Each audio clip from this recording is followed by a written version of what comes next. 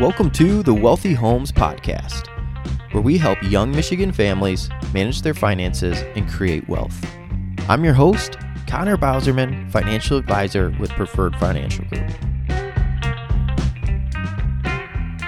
Welcome back to another episode of the Wealthy Homes Podcast.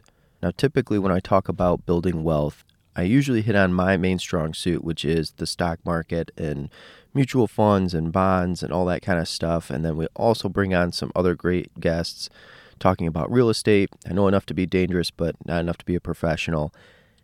But not very often do I hit on the third part, and that's entrepreneurship and owning a business and how that can help you build wealth.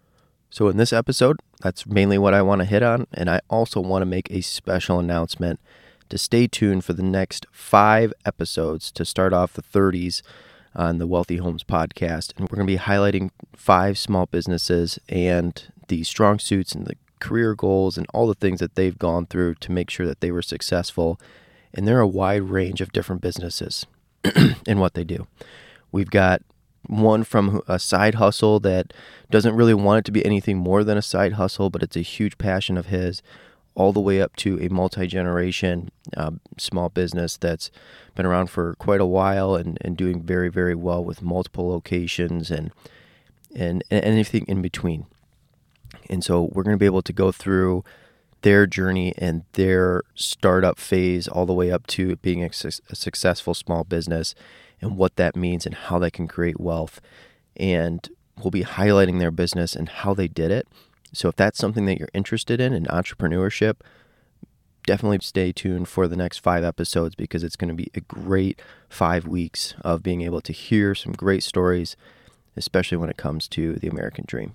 But that's the next couple episodes. That's not going to be this episode. This episode, we're going to be just talking about creating a successful business, kind of the things that I would say the benefits of creating that and why it can help you build wealth, and some of the different aspects of having that small business.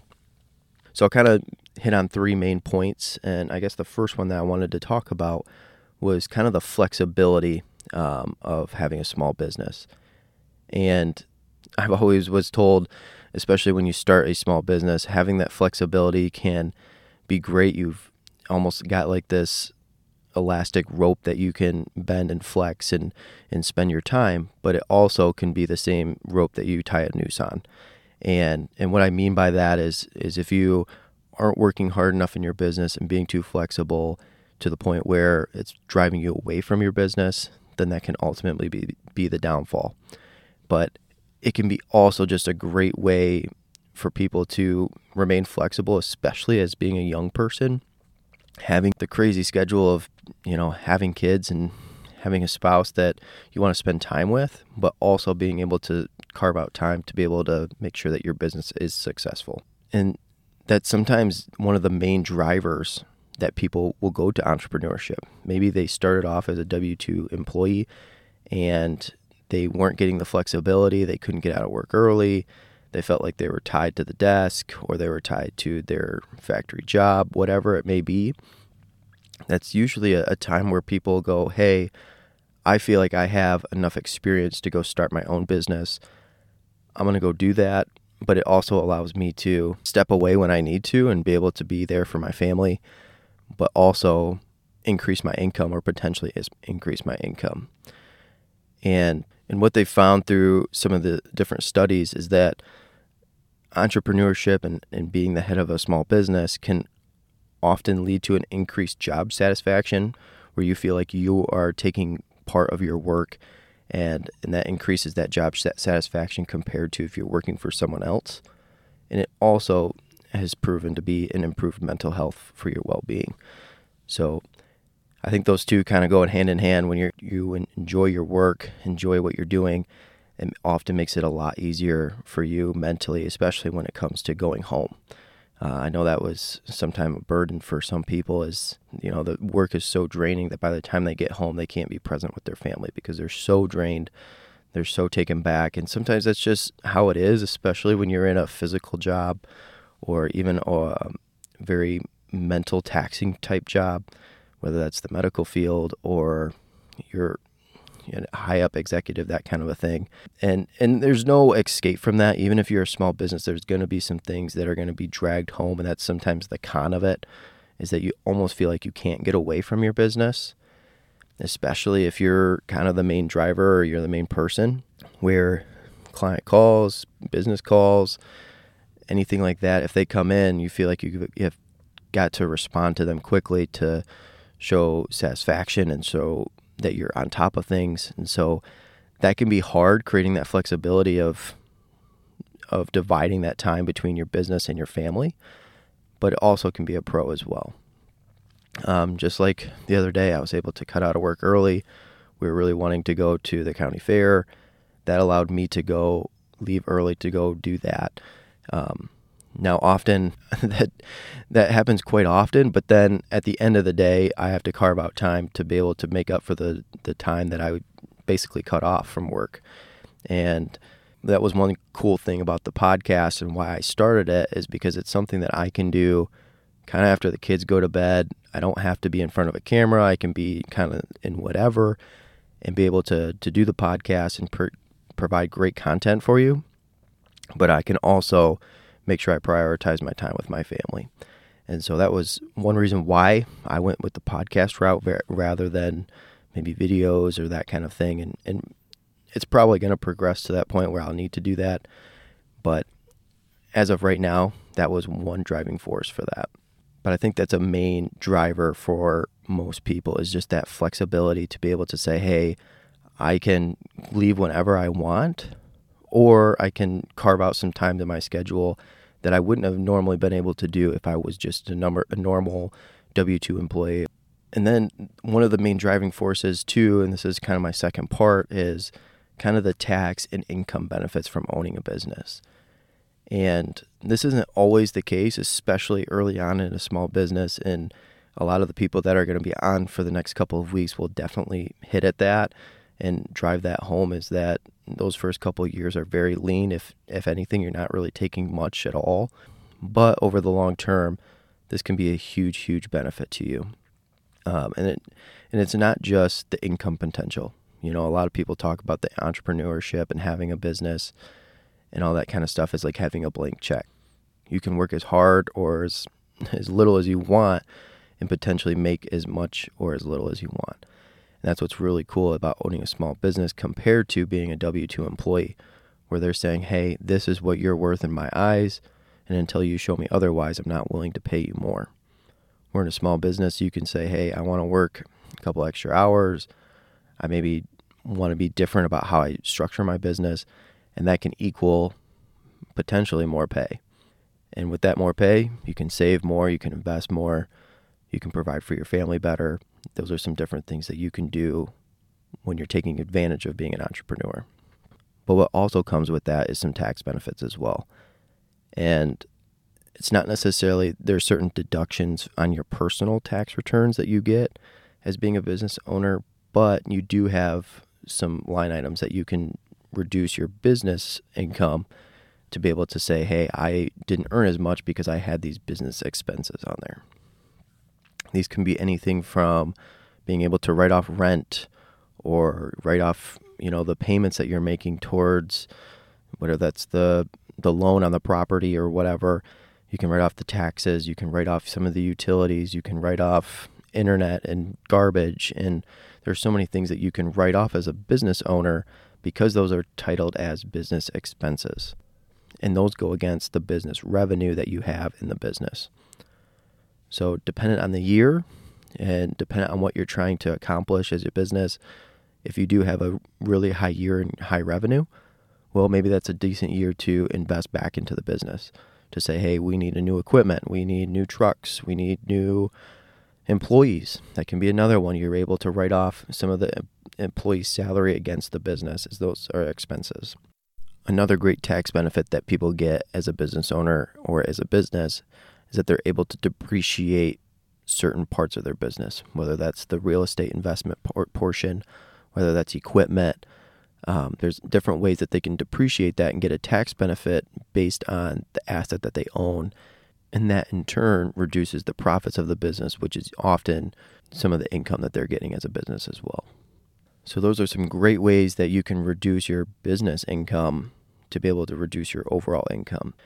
And then that can even turn over where if you're a small business running it out of your home, these are some definite benefits that you can get as being a small business owner. And just for an example, Nicole is a online fitness coach, and so she's working all the time from home. So we're able to write off certain parts of the house that are tailored for her business, home office, gym. Those are things that we're able to take as a space and write them off from our taxes. And we're basically just able to write off part of our mortgage payment. We're able to write off part of our utilities that are going towards the business. We're able to write off equipment and stuff that we have to buy, whether that's computers, lights, cameras, all those things that you need from the back end of the business that most people don't get to see. But those are things that we get to write off or a portion of when it comes to the business. And some people really got to see that, especially as COVID progressed and people were working remote, that they were able to write off some of those expenses being at home rather than if they were in the company business and using all of their equipment. Now, another tax benefit that you get, and I'm not going to go into this too much just because this will be another episode here in the future, but it's some of the tax benefits that you get from retirement accounts that you wouldn't normally get as a normal just W-2 employee. And some of those are small business retirement accounts, whether those are SEP IRAs, solo 401ks, simple IRAs. Those are some different avenues that people can take as a small business owner to be able to defer more of their paycheck that they wouldn't normally be able to do if they were just on their own.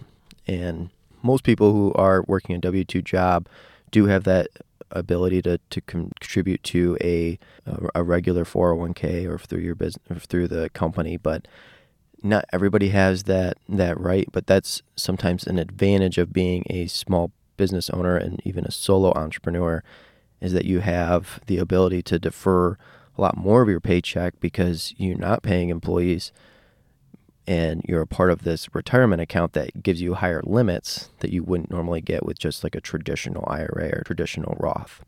But again, I'm not going to go into that too much just because that's a future episode. So if that's something that you're interested in, stay tuned because that will be a future episode.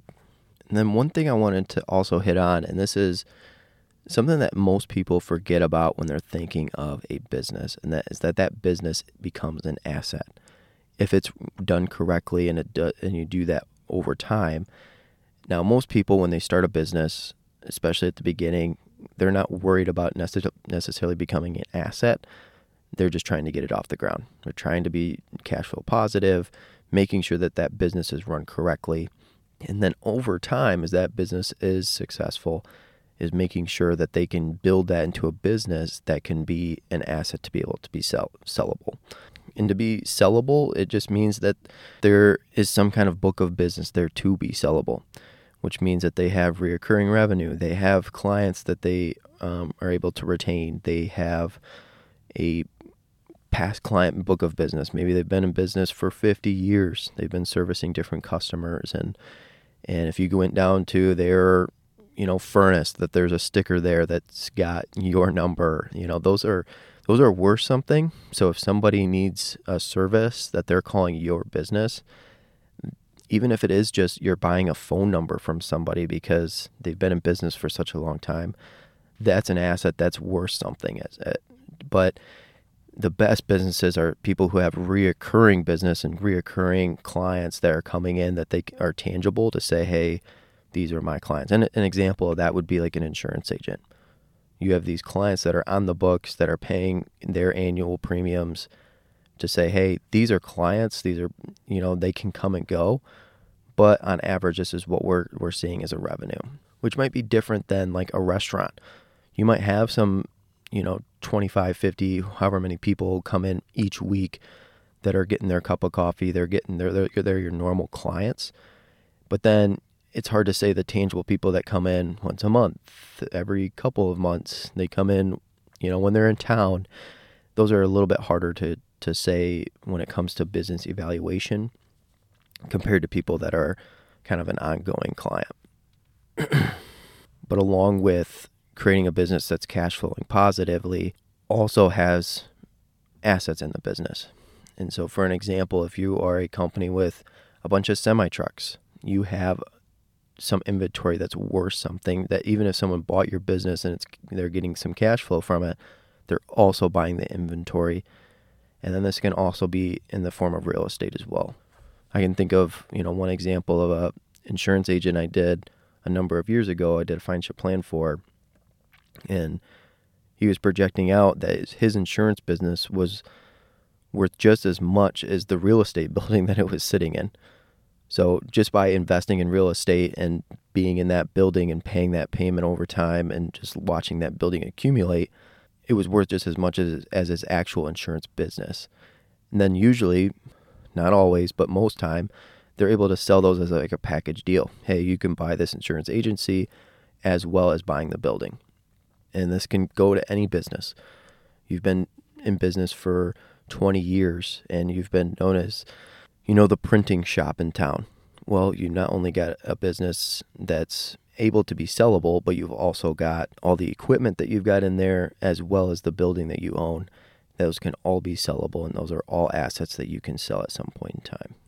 I think it's really important to talk about all this because as the baby boomer generation is starting to leave the workforce, and even some of the Gen X is kind of coming in and out of the business, that they have that mindset that this is not only just a business, but it's also an asset.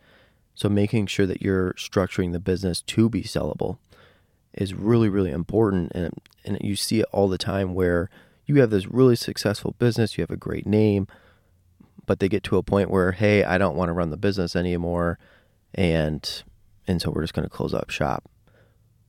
Well, if you took some really good steps in the right direction to be able to make sure that business was sellable, instead of closing the doors and it just being gone forever, you could sell it to somebody and that business can continue to thrive and go on for years and years as well. And I can think of like a pizza shop in town that, if you're from the Battle Creek area, you've probably heard of Volcano Pizza. And it's this hole in the wall. It's only open for the summer months. It's only open for a couple of hours a day, and it's only open from Monday to Friday. Well, this past year, they just decided to close just because the business owner didn't want to run the business anymore. They ended up opening it not too long ago again.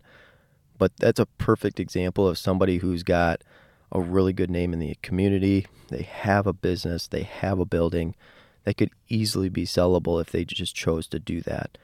Now, some people don't want to deal with that, and that's understandable. But if you were to structure the business right, and maybe that's just hiring a manager, hiring a couple of pizza people that know how to make the pizzas, that's a sellable business right there. It's not just the name and the building, but then you also have the business that can be sellable as well. Now, it might sound really easy to have a successful business and want to go the entrepreneurship route, but it is very hard, and the statistics show that. And the U.S. Bureau of Labor Statistics came out and said that approximately 20% of new businesses fail during the first 2 years of being open, 45% during the first 5 years, 65% during the first 10 years, and only 25% of new businesses make it 15 years or more. And those statistics really haven't changed since the 1990s. And it's just really hard for businesses to stay afloat. And I think the best successful businesses and even small businesses are successful because they continue to adapt to the new environment. Whether that's they're creating new products, they're creating new menus, they're coming out with new things to be able to sell, while also knowing what really works for their business and what's successful. An example of that would be, let's say, just say like Chick-fil-A. They're really good at making chicken sandwiches. No one's going to debate that. But they might change little things about their menu, or they might add a shake during certain points of the year, or they might add some little parts of their menu to be able to say it's like new, but they know their bread and butter is their chicken sandwiches. So those are some little things that companies can do and adapt. And you can even see that with how they structure their buildings. You can know when you drive into an older Chick-fil-A that just the structure of how they run their business is different than maybe some of the newer buildings that they're being built. For example, some of the newer Chick-fil-A's around us, a lot of their business is actually outside, having their employees walk through the different lines to be able to give them their orders rather than using the conventional, hey, you come up to the window and we'll take your order. I think that they've learned that it's not just the building, but how you structure how they get their order and how fast that they can get it is another way that they've been able to innovate and change without really changing too much about their business as a whole. But having a small business does take time, and often more time than if you were to just work a regular W-2 type job. It just takes a lot of energy, and it takes a lot of stress at times because a lot of the time your income is uncertain. You don't know if your paycheck's coming next week or next month. You don't know if you're going to be able to pay all your employees next month. There's a lot of things that come into being a business owner that's very stressful, but there's also a lot of benefits to that, especially as you create and run a successful business.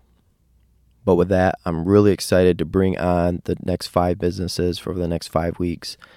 And I'm really excited for you to hear their stories because they're all different and they're all really, really good. And I hope that they're in business for years and years to come and you guys can follow along with their journey. And if this is something that you're interested in entrepreneurship, definitely stay tuned for the next couple of weeks because I think they're going to give you some great insights about their journey, whether that's the good, the bad, the ugly, and pulling that curtain back so you can see it all. So I hope you guys stay tuned for the next couple of weeks. So I'll see you guys in the next episode. Thank you for listening to the Wealthy Homes Podcast. Be sure to click the subscribe button below to be notified when new episodes become available. The information covered and posted represents the views and opinions of the guest and does not necessarily represent the views or opinions of Connor Bauserman or Preferred Financial Group. The content has been made available for informational and educational purposes only. The content is not intended to be a substitute for professional investment advice. Always seek the advice of Connor Bauserman or other qualified financial advisors with any questions you may have regarding this episode. Connor Bauserman is a licensed financial advisor, and any of the investment and advisory services offered are through Harbor Investments, member SPIC. Products and services provided are not NCUA insured, have no credit union guarantee, and may lose value. Consumers Professional Credit Union and Marshall Community Credit Union and Harbor Investments are separate and independent companies, and credit unions are not providing securities services.